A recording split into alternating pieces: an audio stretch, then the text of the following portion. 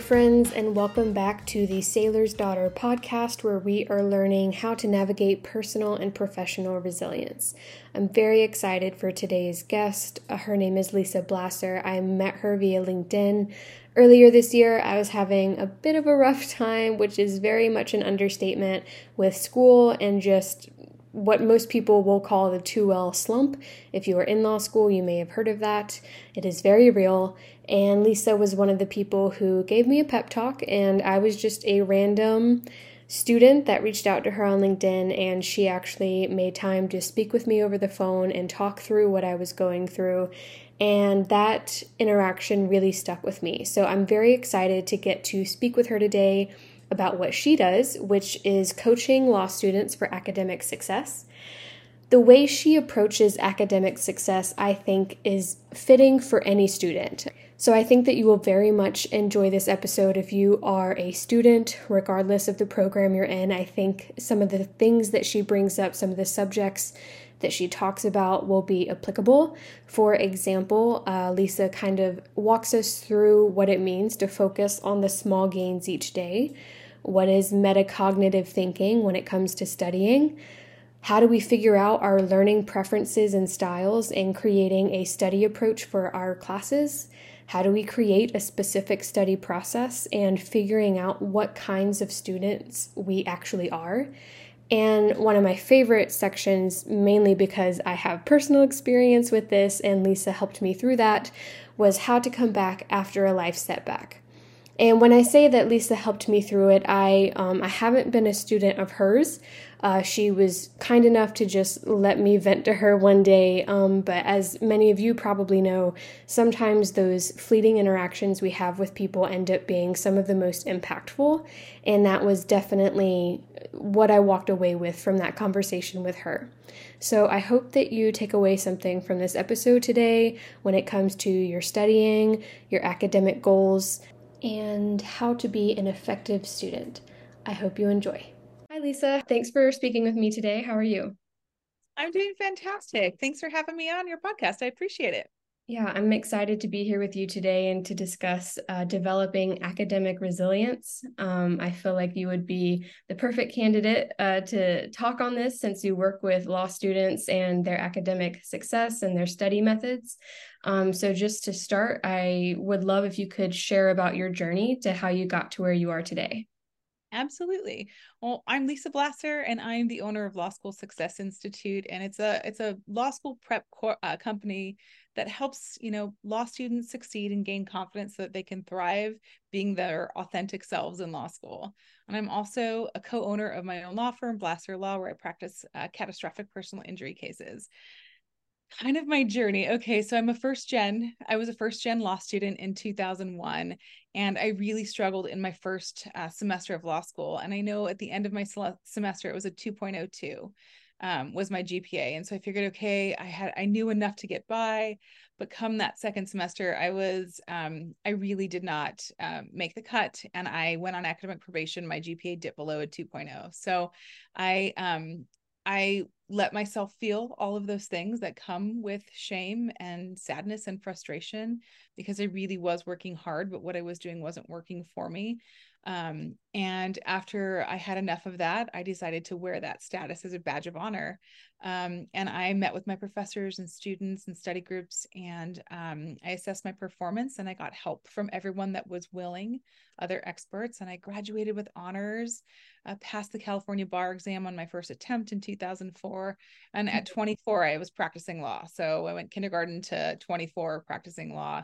And I knew, honestly, that I wanted to give back to law students, something that I believed that was missing in legal education. And so I became a law professor in 2009. And then ultimately, by 2020, I was a director of academic success in bar prep at Western State College of Law in Irvine, here in California, where I'm from. And Nice. so yeah, I during that time I loved my story, but I knew that I wanted to give students not just my opinion on how to study. So I conducted the first qualitative phenomenological study on the steps law students take to thrive, and honestly just love the process of law school. from the beginning of the semester up to the final exam. So I took all the data from my interviewees and I eliminated the redundancies, and I was left with a really comprehensive picture of what could be done from the start to the end to get the grades the students wanted at the top of their class. And then I published the results of that study in my book, 9 Steps to Law School Success. And then I stopped teaching and opened up Law School Success Institute to offer my programming nationwide. That's kind of my journey. Wow, that's amazing. That I love that you, from your own personal experience and obstacles, you not only overcame that on your own, but you went on to help other people in the same situation. From that study you did, I think it would be very interesting and helpful to hear what some of the patterns were that you saw, not just successes, but also maybe mistakes as well. And you can take those in whichever, mistakes or successes first, but just overall, what did you see keep coming up in these students? So there are a number of central themes that I noticed, patterns, like you said, with the students. So these students were, I defined what successful was. So they had a 2.7 GPA or above, and they had taken a minimum of 30 units in law school. And so they were entering their either their second year, or if they were part-time, their 1.5 L year. And so and above. And I had students that were graduating, and I had students that had just finished their first year, or 1.5 if they were part-time. And some, interestingly enough, there were a lot of redundancies, of course, because studying in law school, there is definitely a formula, but the manner in which the students employed the skills and the thinking process that they had behind their decision to employ them at the time they did fascinated me. So I have this 9-step process that students can employ for every main topic, but what's beautiful about it is because although we share the same anatomical brain, we all have our own cognitive fingerprints. And so it's really cool seeing how one process is used by thousands of students, thousands and thousands of students. And so that was really interesting. Another really cool common thread between the students is that they didn't view not getting the perfect grade or getting called on in class and messing up and not having the answer. They just viewed it as all of them, well, that's okay, because I'm really, my goal isn't to do those things. My goal is to perform at my best. And so they were motivated by the small gains that they had each day by studying every day, because they were able to clearly articulate what they were doing in each topic. They knew where they were in every single class. They could tell you exactly what they were learning, which topic, how that topic related to the others. They were very clear about that. So they were motivated by that clarity, which is really the result of their hard work in being able to articulate specifically what they were doing in each of their cisses. Wow. They're a great group, the students that were part of the study, and working with so many students since 2009. It's very, I mean, there isn't a lot of difference. The study process has changed with technology, but not really, there isn't much, I mean, other than the skills that we do to succeed. And so when you say the study process, like as we know it in law school now, I assume you're referencing like outlining and, this kind of like very formulaic approach to studying for law classes. Is that what you're referencing? I am. Really though, the students in my study, they were confident for 3 reasons. The first was that they used metacognitive thinking and assessment. They planned and prepared to study. They studied, and then they assessed their performance. And so they were well aware of how to appeal to they knew what their learning preferences, what their style and preference was. And they had an approach for reading, briefing, outlining, writing essays, all of the skills, right? They had a line of questions that they asked themselves as they did those things to ensure that they gained that deep understanding, which is what produced those good grades, Yeah.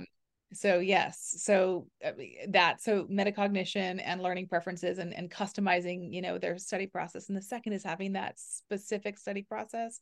Mm-hmm. And the third is really having the schedule.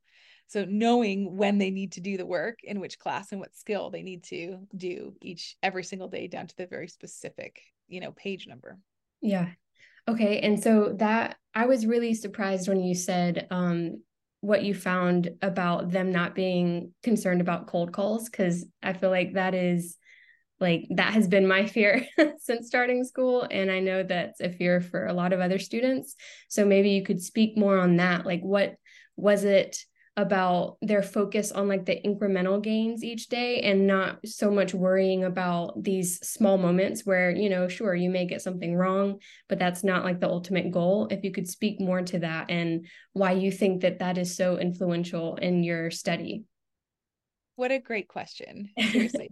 The reason that they were able to not sweat the small stuff, and we call it small stuff, because they know what was important, and they knew, and for them what was important was completing the daily tasks that would ultimately get them to their definition of success. And so long as they were able to go to bed at night and have crossed off every single task on their list that day, or their calendar, whatever app they were using, right? Everyone uses a million different things. So long as they could do that, they had the confidence that they knew, hey, there's nothing more I could have done today to prepare for that, or to do better, or to have a better response. And they're also, that's one. And two, they're also really comfortable not knowing the answer. So if they don't know the answer, despite their best effort, and I mean, if they didn't put forth effort, then that's obviously something different. But if they don't know the answer despite putting forth their best effort, completely comfortable in their skin saying, I don't know, or I'm going to get this wrong. And it's not a big deal because I'm not being graded in class on answering a cold call. I'm being graded on my ability to articulate my deep understanding in writing, or take a multiple choice test, or a short essay format. And if you were, so like if, let's say you're working with a student who is trying to get to that point, but they're not there yet, what, first off, what do you see them doing wrong, I guess, that they keep coming back to, maybe like bad habits? I don't want to sound like so negative on it, because if you don't know what you don't know, right? Like this person just maybe using the studying tactics they've used all the time. So what would be your advice to someone who's trying to, I guess, level up and get to this point where they're not focusing on these small moments and instead understanding like where they want to be? That was a very convoluted question, but I think you understand what I'm trying to get across. I totally do. It's my favorite student to work with. It's absolutely the best student, because really it doesn't involve being a law professor or a lawyer. It involves being a human, and share it, honestly, just putting your hand on someone's shoulder, or just extending the feeling of, hey, I'm here and I see you. So let's work on loving ourselves a little bit, and let's talk about why you're being so hard on yourself. And let's figure out why you're not feeling like you're capable, or that it's not good enough, or that you can't get the process, or you don't even know what the process. Let's like uncover, find your needle in your haystack. So it's really just humanness, if that's a word. Yeah. It's just honestly like stopping, pausing on law school, because law school is law school.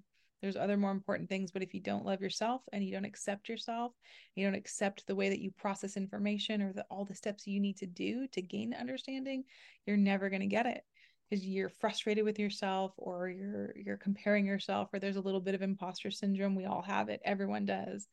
And if that's happening, then you got to pause, and you got to say, look, I need to do some personal work here first. And so when you can figure out, am I being triggered by this atmosphere? Am I comparing myself to other students? Am I taking personal when a professor calls on me and I'm not getting it right? Am I attributing that, what is the reason for the trigger? Why am I triggered? Is it because maybe it's an untrue story that I was told my whole childhood and now I believe it, and that's coming up now and it's untrue. Why am I believing that? Like uncovering those things. And once you've kind of done that self work on yourself, and you realize it's not really, like, life in general, honestly, beyond law school isn't that deep, right? Law school's not out to get you. The professors aren't out to get you. And if they are, that's a bad situation, and you can put that in its place too differently. Yeah. But after you kind of work through that process and have someone kind of support and love you through it, the next thing is to say, well, what am I doing? What am I doing that specifically for every single class and every single topic I'm learning? How am I learning it? And assess that, and then say, is there another way? Is there another way for me to try, because this isn't working for me? And then starting to implement a new way, and then performing and assessing that performance, and getting better and better. Every time you try, you have these small wins, And sometimes the win is going to class and knocking the answer out the park, and the professor calls on you. Sometimes it's anticipating what's coming in the book. Like I remember in constitutional law, Oh. I was I, sorry, I didn't mean to scare you. Okay, that was a rough class for me, but we're here for it. Right. That was my civil procedure. The civil procedure was my rough one, That's tough. It's Yeah. procedure. But I could, yeah, con law is kind of, there's a lot going on, and the way that we teach it isn't necessarily linear. And so we'll jump around a lot. And so it's difficult sometimes for students to follow. But I remember my win one day was that I was reading in my con law book, and I was thinking to myself, well, the very next step, like, well, wait a minute, what about this? And I turned the page, and that was the topic of the next chapter. And I was like, that felt like a big win for me. So wins Yeah. are different for everybody. Yeah, I remember having those moments in certain classes as well, where it's like I'm kind of processing what the professor is saying or what we're discussing in class. And I'm like, well, why not this? Or what about this? And then sure enough, they go to the next slide or page or whatever, and that's the next question. So that was like always a great light bulb moment, that I'm like paying attention to the important things and I'm where I'm supposed to be, I guess. Exactly. I'm where I'm supposed to be. Yes. Exactly. Because when you start, it's just a formula. Law school is just a formula. The bar exam is just a formula. And so when you start, realizing it, you start getting really good and efficient at each of those little pieces of the formula. And then it feels good. And then you have confidence. Yeah, and I love your what you were saying about, so it's not just kind of like diving into outlining, right? It's like making a plan for your studying, how you're going to do it, when you're going to do it, doing it, and then after that seeing if it worked for you. And the reason I love that is because my fall semester for 1L year, I had a professor who made us do that. And to this day it was the hardest class because every quiz or test we took, she would make us go through question by question and say, did you get it wrong? Did you get it right? What was the right answer? Why did you get it wrong? And why did you think? And like all of this analysis on top of the test that you were already stressed about. But I attribute her making us do that to my, I guess, resilience and flexibility in studying. So I was able to kind of pivot what I needed to in later classes because I had someone make me sit down and say, is how I'm doing things working? If that makes Yeah. sense. It Yeah. makes 100% sense. It's metacognition um, at its finest. That's exactly what you do. You're constantly questioning and thinking about your learning. You're not just saying, what's the issue? What's the rule? What's the reasoning? What's the outcome? You're thinking, well, how does this rule that I'm reading, how will it apply in the future? Did I Yeah. understand it? Was I able to rephrase it? Asking those thinking questions, how was I lost? Why was I lost? Why did I struggle? Why did I feel angry? Did I have an emotional response to the decision or whatever it is? You're that's what you're doing. And Yeah. that's what the successful students in my study did as well. And in your study, you mentioned that you, at the very beginning, you said that you defined success for them. And I was hoping you could speak more to that, like how that influences students' day to days. Like, are you able to define what success is for yourself? Because I would imagine someone who can't define it is probably going to have a harder time reaching it than someone who has defined it. But I may be wrong on that. So I'd love to hear your thoughts. I defined for the study what a successful student was. So just the parameters. So they would have 30 units completed and they Mhm. would have a minimum of 2.7 GPA, cumulative GPA at that point that they were in the study. And those were the only two factors that I controlled. And Okay.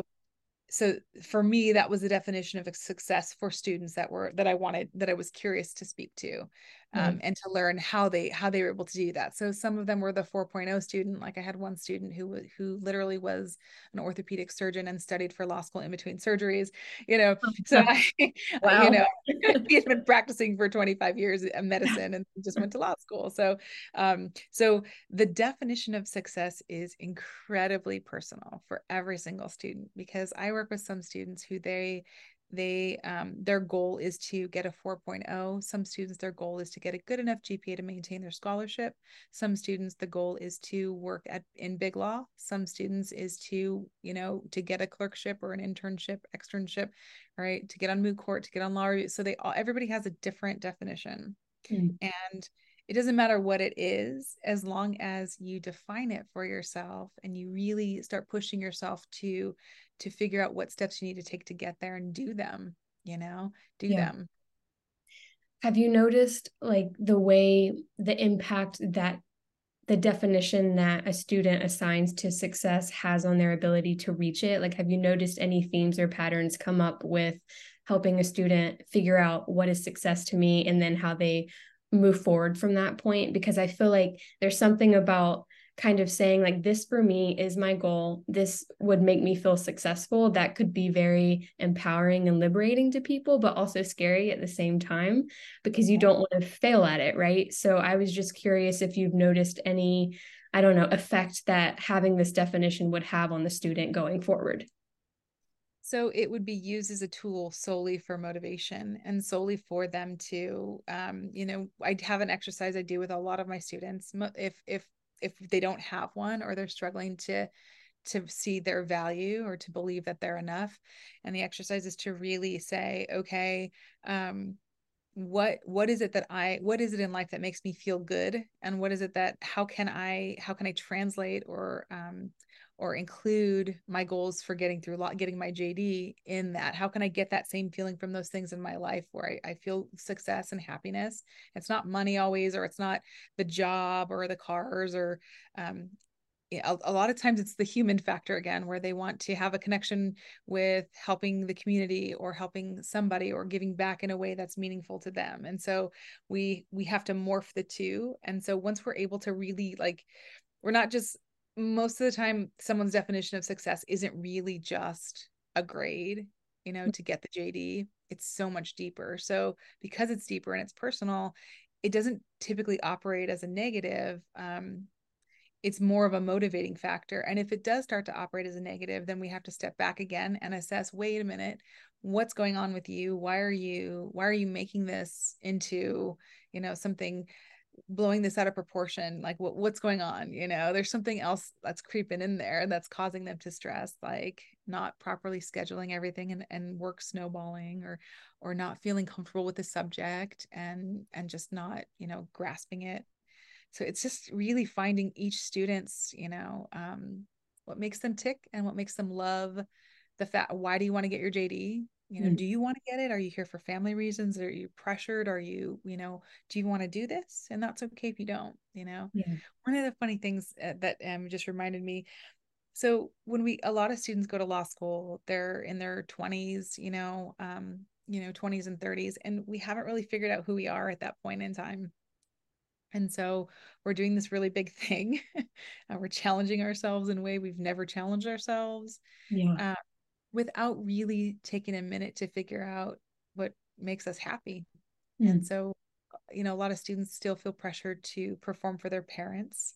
And I'm not a selfish person, but I counsel my students, hey, right now you have to be selfish for yourself and you have to stand up for yourself and believe that you're enough, even if you're doing things that other people don't approve of. If people don't want you to be in law school or they want you to be in law school, and you have to separate what you want from what your parents want or your family wants or partners, spouses. You have to make yourself a priority. And I love that because personally, I've also, and I feel like everyone has, some people are just more vocal about it than others, I would imagine.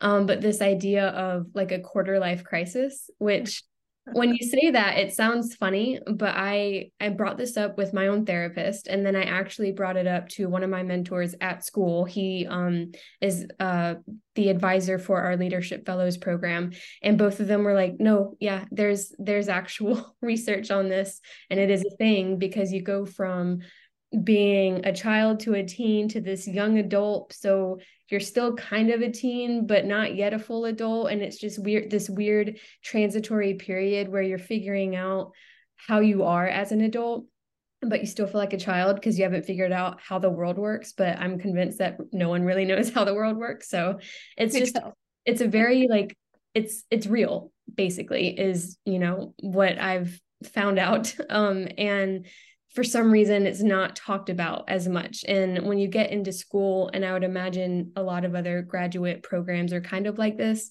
it feels so isolated.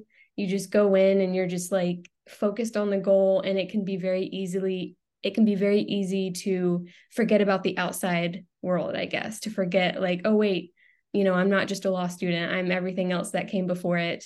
And that includes the bad and the good. So I Yeah, would imagine that that's what you're getting at, is there's so much more to it than just going in and putting the pedal to the metal and trying to ace every exam. 100%, 100%. There are students that are like that though, and that's beautiful too. Like Yeah. honestly, like it is all so unique. So for the students that are that way, it's awesome. For the students that aren't, it's awesome. It's okay. There's no one way to get a JD, there really isn't. Um and we're all growing. We're all growing and learning. I had a student that was 73. She was my oldest student, and she's still learning, and she was great. I learned so much from her, and teaching 70 her. 73 in law school. Mhm. I love that. That is so cool. She was great. She was a really Yeah. cool lady. I Yeah. really, and I've kept in touch with her. She's great. Yeah. It's funny how much you learn from people, and we're all going through it, and we just have to like step back and sometimes step away from the bravado or whatever it is, and just be real. Yeah. And it doesn't help that I think competitiveness seems to be a big thing in law schools. And my intentions when I first started going to class was I'm going to go to class and I'm going to go straight home because I don't want to get caught up in any like competition vibe or anything like that. Would you say that that's kind of a big influence with some of the students you've seen? Is this maybe fear of competition or maybe blowing it out of proportion and taking it too seriously? Um, that's a really good question too, because it's part of it.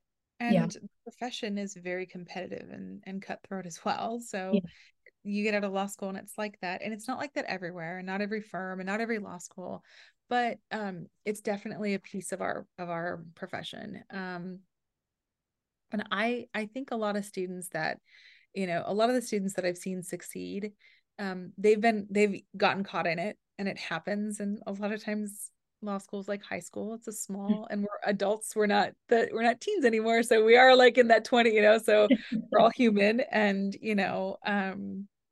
so the competition it's definitely there, and it's something to be aware of. And if you feel yourself, feeling jealous or conscientious, the best thing is to stop, tell yourself, hey, I'm feeling this feeling. I'm going to work on this, and to try and champion the success of others when someone is doing well. And instead of saying, God, like, what is it they're doing? Or I'm never going to be that good. Instead, just saying that student must have worked really hard to get Yeah. what they got. If it's something catty where, it's outside of that and it's just cattiness, that you can walk away from. You can just choose to go home and Yeah. just stay out of it, and not contribute to, oh my gosh, I know, but, and getting Yeah. involved in those types of things, because that doesn't help your success and doesn't help you be a good person either. Yeah. And so if you kind of going back to like your 9 steps that you help students with, when you have a student about to start law school or has already started it, what would be like your academic roadmap is what I'm going to call it, like your advice to them getting started? Like what are the first top 3 things that they should do that you can think of that you would tell them? Okay, so get a copy of your syllabi. And so once you have your syllabi, then so the very first thing students should do is, if they're taking torts, go look at a Barbary or a Kaplan or a Themis or some kind of outline from a student that has already taken the class, to just get an overview so that you have a framework in your brain, that neuroplasticity is created, where you have a pathway for those neurons to fire on what the framework is, like what the bounds of torts is and what you could potentially learn. And then second, go micro and grab your syllabi and say, what does my professor specifically want me to learn in torts 1 or torts 2 or whatever class it is? And then once you know that, create a 1-page checklist and say, okay, these are the main topics. I'm going to learn 6 of them this semester. I'm going to learn intentional torts. I'm going to learn negligence. I'm going to learn trespass, or excuse me, I'm going to learn strict liability, products liability, whatever the 5 or 6 are, right?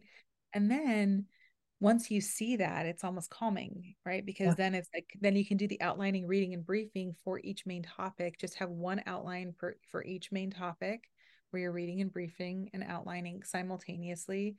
And then once you have that topic, once you're done learning, you have no more class and no more reading on that topic, that's when the real work comes in for students. And that's when you take all that information and you transform it into how you will write that information on an essay exam.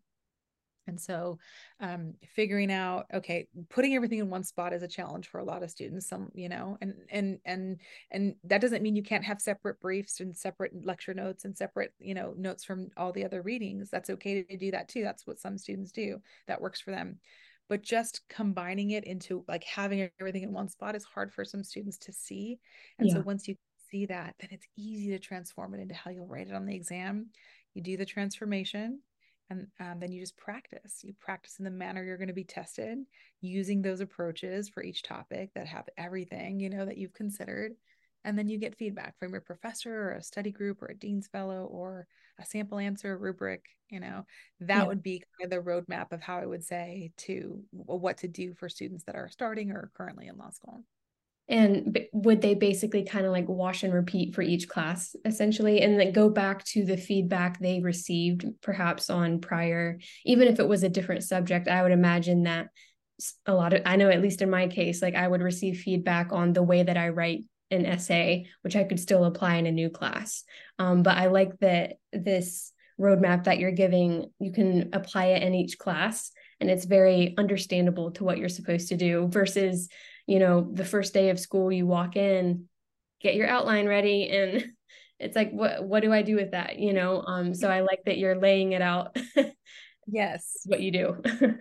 And I think that for me, that's the piece that I wanted to give to legal education, Kimber Marie, because we're oftentimes we'll have these great orientations at law schools, and we'll start by teaching them how to write an essay, but we haven't started by teaching them with what they should be doing on day one.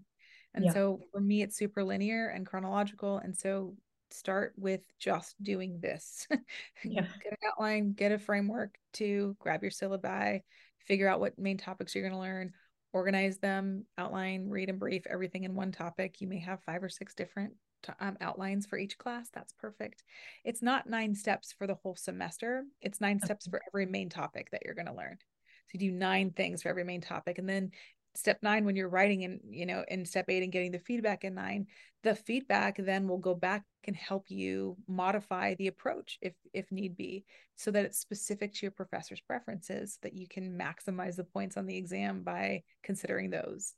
Yeah, I love that. And in your process of creating the 9 steps and working with students, have you found study methods that are more effective than others? And on top of that, does every student actually outline, or do students kind of take a different approach? Because I know a lot of students that do the typical like Roman numeral outline, like what you would expect. But for me, I found that breaking my outline down into flashcards helps me in some classes. So any thoughts or advice you might have on that would be really grateful. Oh, Really. tons. Okay. I mean, I geek out on this stuff all day long. This is like my thing. I love it. So some students, in terms of outline, okay, so some students use graphs, some use those linear Roman numeral 1, A, I, all of those work in creating the outline. Some students don't actually create an outline. What they do is they wait until they finish a topic, and then they create the approach from everything that they've learned from the readings and their briefs. They actually start with the approach. Yeah. So analytical thinkers, especially, they have a hard time like going step by step. They see the big picture really quickly, and so they don't like the chronological. Yeah. Wait a minute, steps. No. I need this. I need this. I need this. So they create that, and then they create that by writing practice exams. So they kind of go step 7, step 8, then they go 9, then they go back to 1, reviewing outlines and help, like everything will go into their approaches. So knowing your learning preference, knowing what kind of thinker you are, and I have quizzes that can help you ascertain that information about yourself online that are quick and easy. Knowing that information about you will help dictate how you appeal to those things when you're creating the outline, if that's what you do, or Mhm. the approach.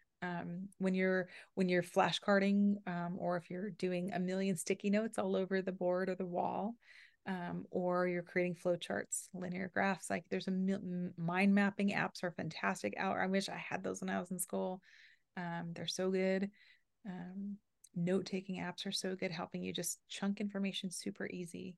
Really, that's the goal, Kimberly. Chunk as much information as you can for each topic so that when you need it, your brain goes boop, boop, and it just unlocks each of those different pieces of information. I don't know if I answered your question, but No, that was great. I think what I was focusing on as you were talking, or what came to mind, was it can feel like as you're studying for a class, especially in this, high pressure competitive atmosphere, am I studying right? And what I'm learning from you is like you're approaching it wrong if you're thinking like that. yeah, There's not necessarily like a wrong or a right method. It's more, does it work for you? So who cares if, Sally is using flashcards and Tom is using an outline? It's like, which one's going to help you pass the exam? And so I feel like from what I'm hearing you say, that's a big perspective switch students should, you know, I'm losing all my words. Sorry, it's towards the end of the week, but yeah, should okay. consider, thinking from more. I'll put it like Absolutely. that. And not is, am I studying correctly? It should be, do I understand the material? Like, do Yes. I have a deep understanding of the material?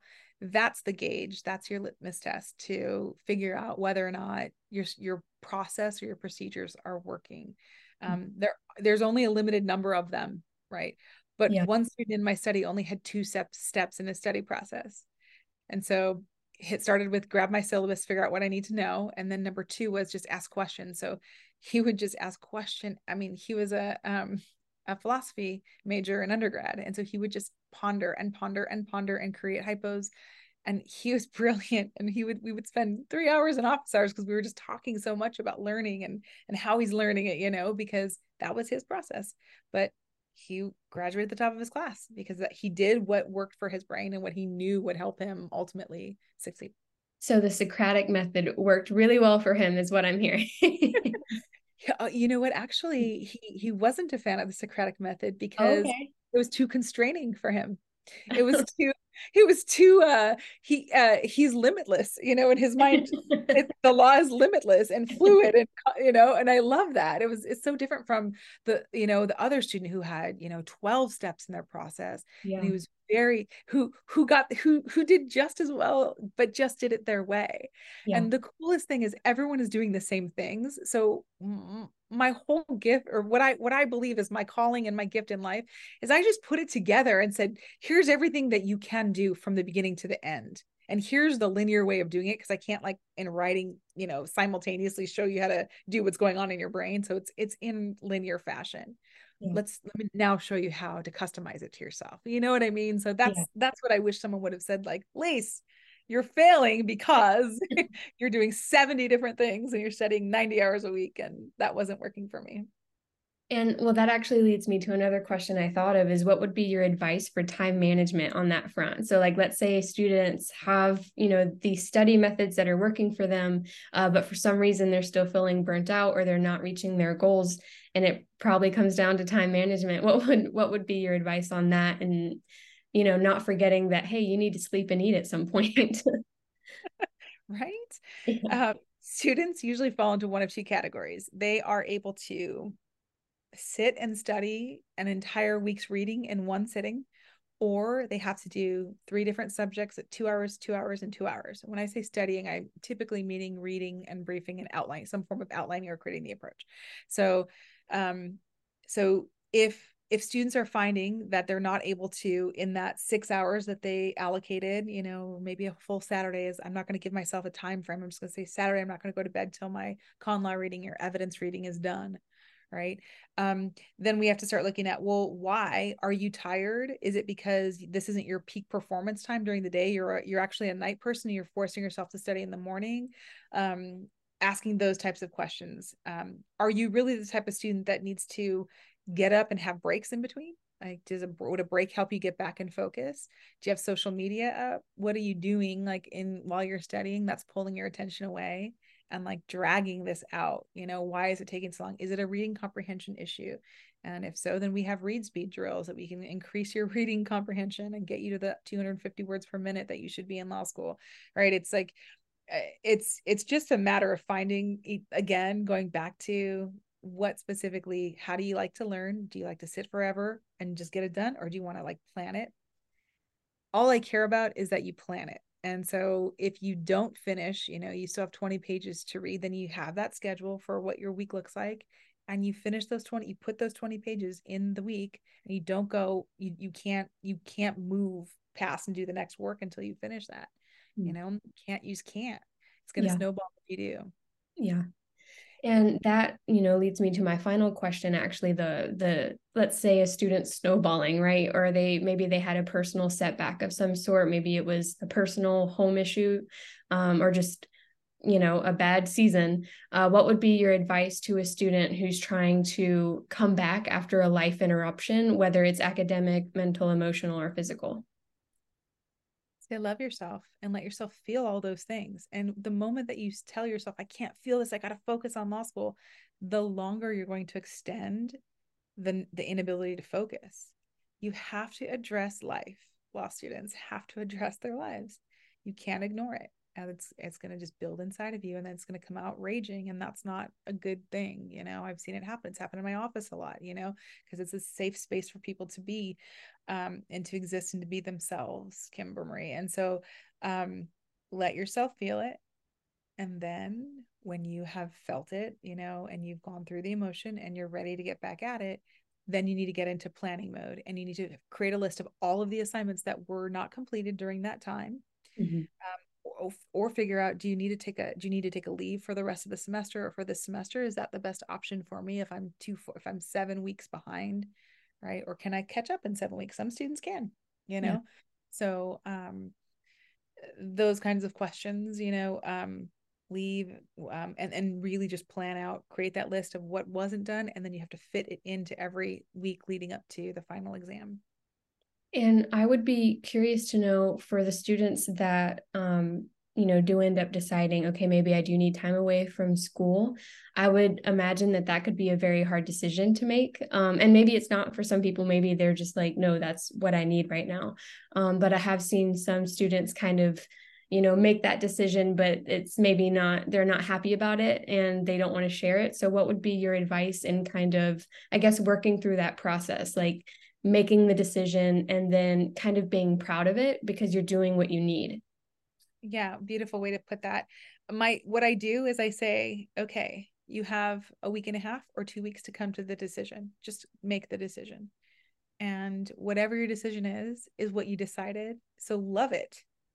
And it's going to be okay. Yeah. Not every single lawyer went straight through. We've had, not every lawyer passed the bar the first time. So our timeline isn't, it's this tiny little drop of time in reality. And no one cares. Once you get out of law school, no one's going to be asking you about any of that. No, I see you took a leave of it, or, Yeah. how many times did you take the bar exam? Yeah.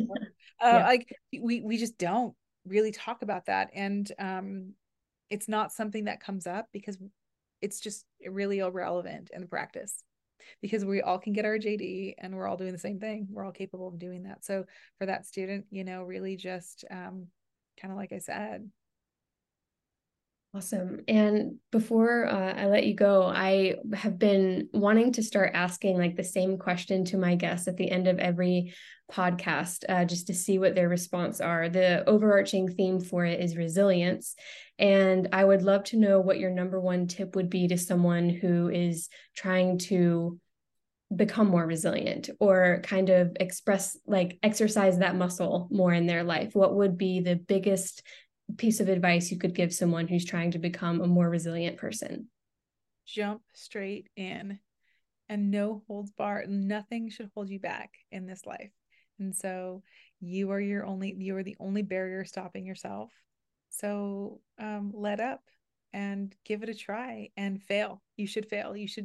Failure should be a precursor to something great coming. Like, you need to train yourself that when it gets challenging, that means I'm on the verge of something really good. And so, like I kind of shared with you, like I'm ready to launch a new course that I'm really excited about, but it has been so much of my time and effort and blood, sweat, and tears that I put into it. And there have been nights where it's 2 o'clock in the morning and I'm prepping it because I want it to be so good for students. And I've told myself, when I'm feeling it, because you know the feeling, the feeling, Kimberly, like when you're I just pause, and my natural response now, because I've worked this muscle so much, is you're just onto something great. You're just on the precipice of something really great. And if it's not great, then you're going to figure out why and you're going to assess and you're going to redo it. Yeah. It's really simple as that. So Awesome. go I love full that. throttle. That's Yeah. my advice. Oh, I love that. I love that a lot. Where can our listeners reach you? And you just mentioned a new course that's coming up soon. Do you have any details on that if they're interested? I do. This is my brand new this is my baby. It's coming out. It's called the Law School Operating System. And it's everything that I've learned in my, my 20 years of being in the legal field and working with thousands of students nationwide and teaching professors across the country and just really trying to understand how to help students in the best way. It's the 9-step study process, broken down, defined, tons of examples for every learning preference, customized to any learning preference or thinking preference, with action steps on what to do with each step, like right now in the moment. It shows you how to schedule every study step into every week of every semester, so it alleviates that anxiety, and we really dig in to the metacognitive and learning preferences and customization. Those are big in this one because that's what students are asking me for. So Awesome. it is available in September, the recorded version. I teach it live all the time. You can email me at lisa@lssisuccess.com and get a hold of me. I'm on LinkedIn. I give daily study tips and encouragement. I try to be there for every law student and respond on LinkedIn. I'd love for you to follow me and we can set up office hours where I can teach it live, or you can purchase it recorded and self-paced in September. Awesome. And to the listener, I highly recommend following her on LinkedIn. Very helpful tips and an extremely kind person. And I'm not just saying that because as she knows, I had a little bit of a breakdown earlier this year and I was like, I'm going to reach out to her, even though we've never really spoken before that outside of just commenting, I think, in passing. And your advice was very helpful at that time and a very supportive voice. So I know that the work you're doing is very helpful. And yeah, we're just very grateful for your presence on LinkedIn and what you're doing. You just made my entire week. Thank you. That means a lot. I really appreciate it. Thank you, Dana. Thank you. Thank you for speaking with me today. And I'm sure we'll talk again, but thank you. Absolutely. Take care. And there it is. That was the discussion with Lisa. Again, I really enjoyed that one. I think she takes a very holistic and meaningful, but also practical approach to academic success and academic resilience. It's really more about how do we learn in general. It's not just looking at what subjects we're studying or what programs we're in. If you enjoy reading, writing, anything that's considered academic, I feel like this episode could be applicable to you because at the end of the day, I think something that all people should be is a lifelong student. We're constantly learning from one another, from the sources that we take in every single day, whether it's Instagram, online, through TV, podcasts like this one, and also our interactions with other people. So I really do think that the practical advice that she gave in this, in terms of creating study plans, figuring out what kind of learner you are, how to overcome setbacks in life that tend to infiltrate our academic or maybe even career goals, is very, very helpful. And just to give a little, I guess, backstory very quickly on my own setback, I know what it's like to have a setback that has nothing to do with school, really, but because of that setback, it affects my schooling or it affects my job. And that is very hard because, especially when you are setting boundaries, whether it's with coworkers or other students, or even professors, like how much do you share? We don't want them to think that, we're coming up with excuses, but if we don't share what's fully going on, they may not understand where you're coming from. And so that's a very hard position to be in. And that's why I appreciate Lisa's insight on giving grace to ourselves, giving grace, especially when we make mistakes, when we're figuring things out as we go. That is life. And I feel like we live in a society where it's very easy to think that we're supposed to have all our shit together. We're supposed to know what we're supposed to know. But that's just not the case. That's not actual reality. And every adult that I have talked to, that I've come into contact with, every single one of them has something going on in their life where they're just at at odds with how to solve it, with how to move forward. So it's not weird to have a setback, whether it's academically or personally. So, with that being said, I hope that if you are in a season of life that is like that, that you have grace with yourself. And I think on a day-to-day basis, what does that look like? It just means taking it day by day. If you make a mistake, learn from it. If it's a mistake where it warrants an apology to someone, go and apologize and move on and seek to do better. That's all we can do. So don't beat yourself up because you didn't know something or because you tried and failed. The only way that we can learn from our mistakes is if we make the mistakes in the first place. And every time you try, that doesn't necessarily mean you're going to fail every time or make a mistake every time. Sometimes it'll be a success. And the recurring theme in every single one of these is that you have to take action to figure out whether it's going to be a mistake or a success. Regardless of what the outcome is, it is something you can learn from. So again, I hope you enjoyed this episode. Please like, comment, subscribe, follow, all the things that professional content creators say at this point in the podcast. I hope you loved it. Reach out if you have any suggestions, and have a great day.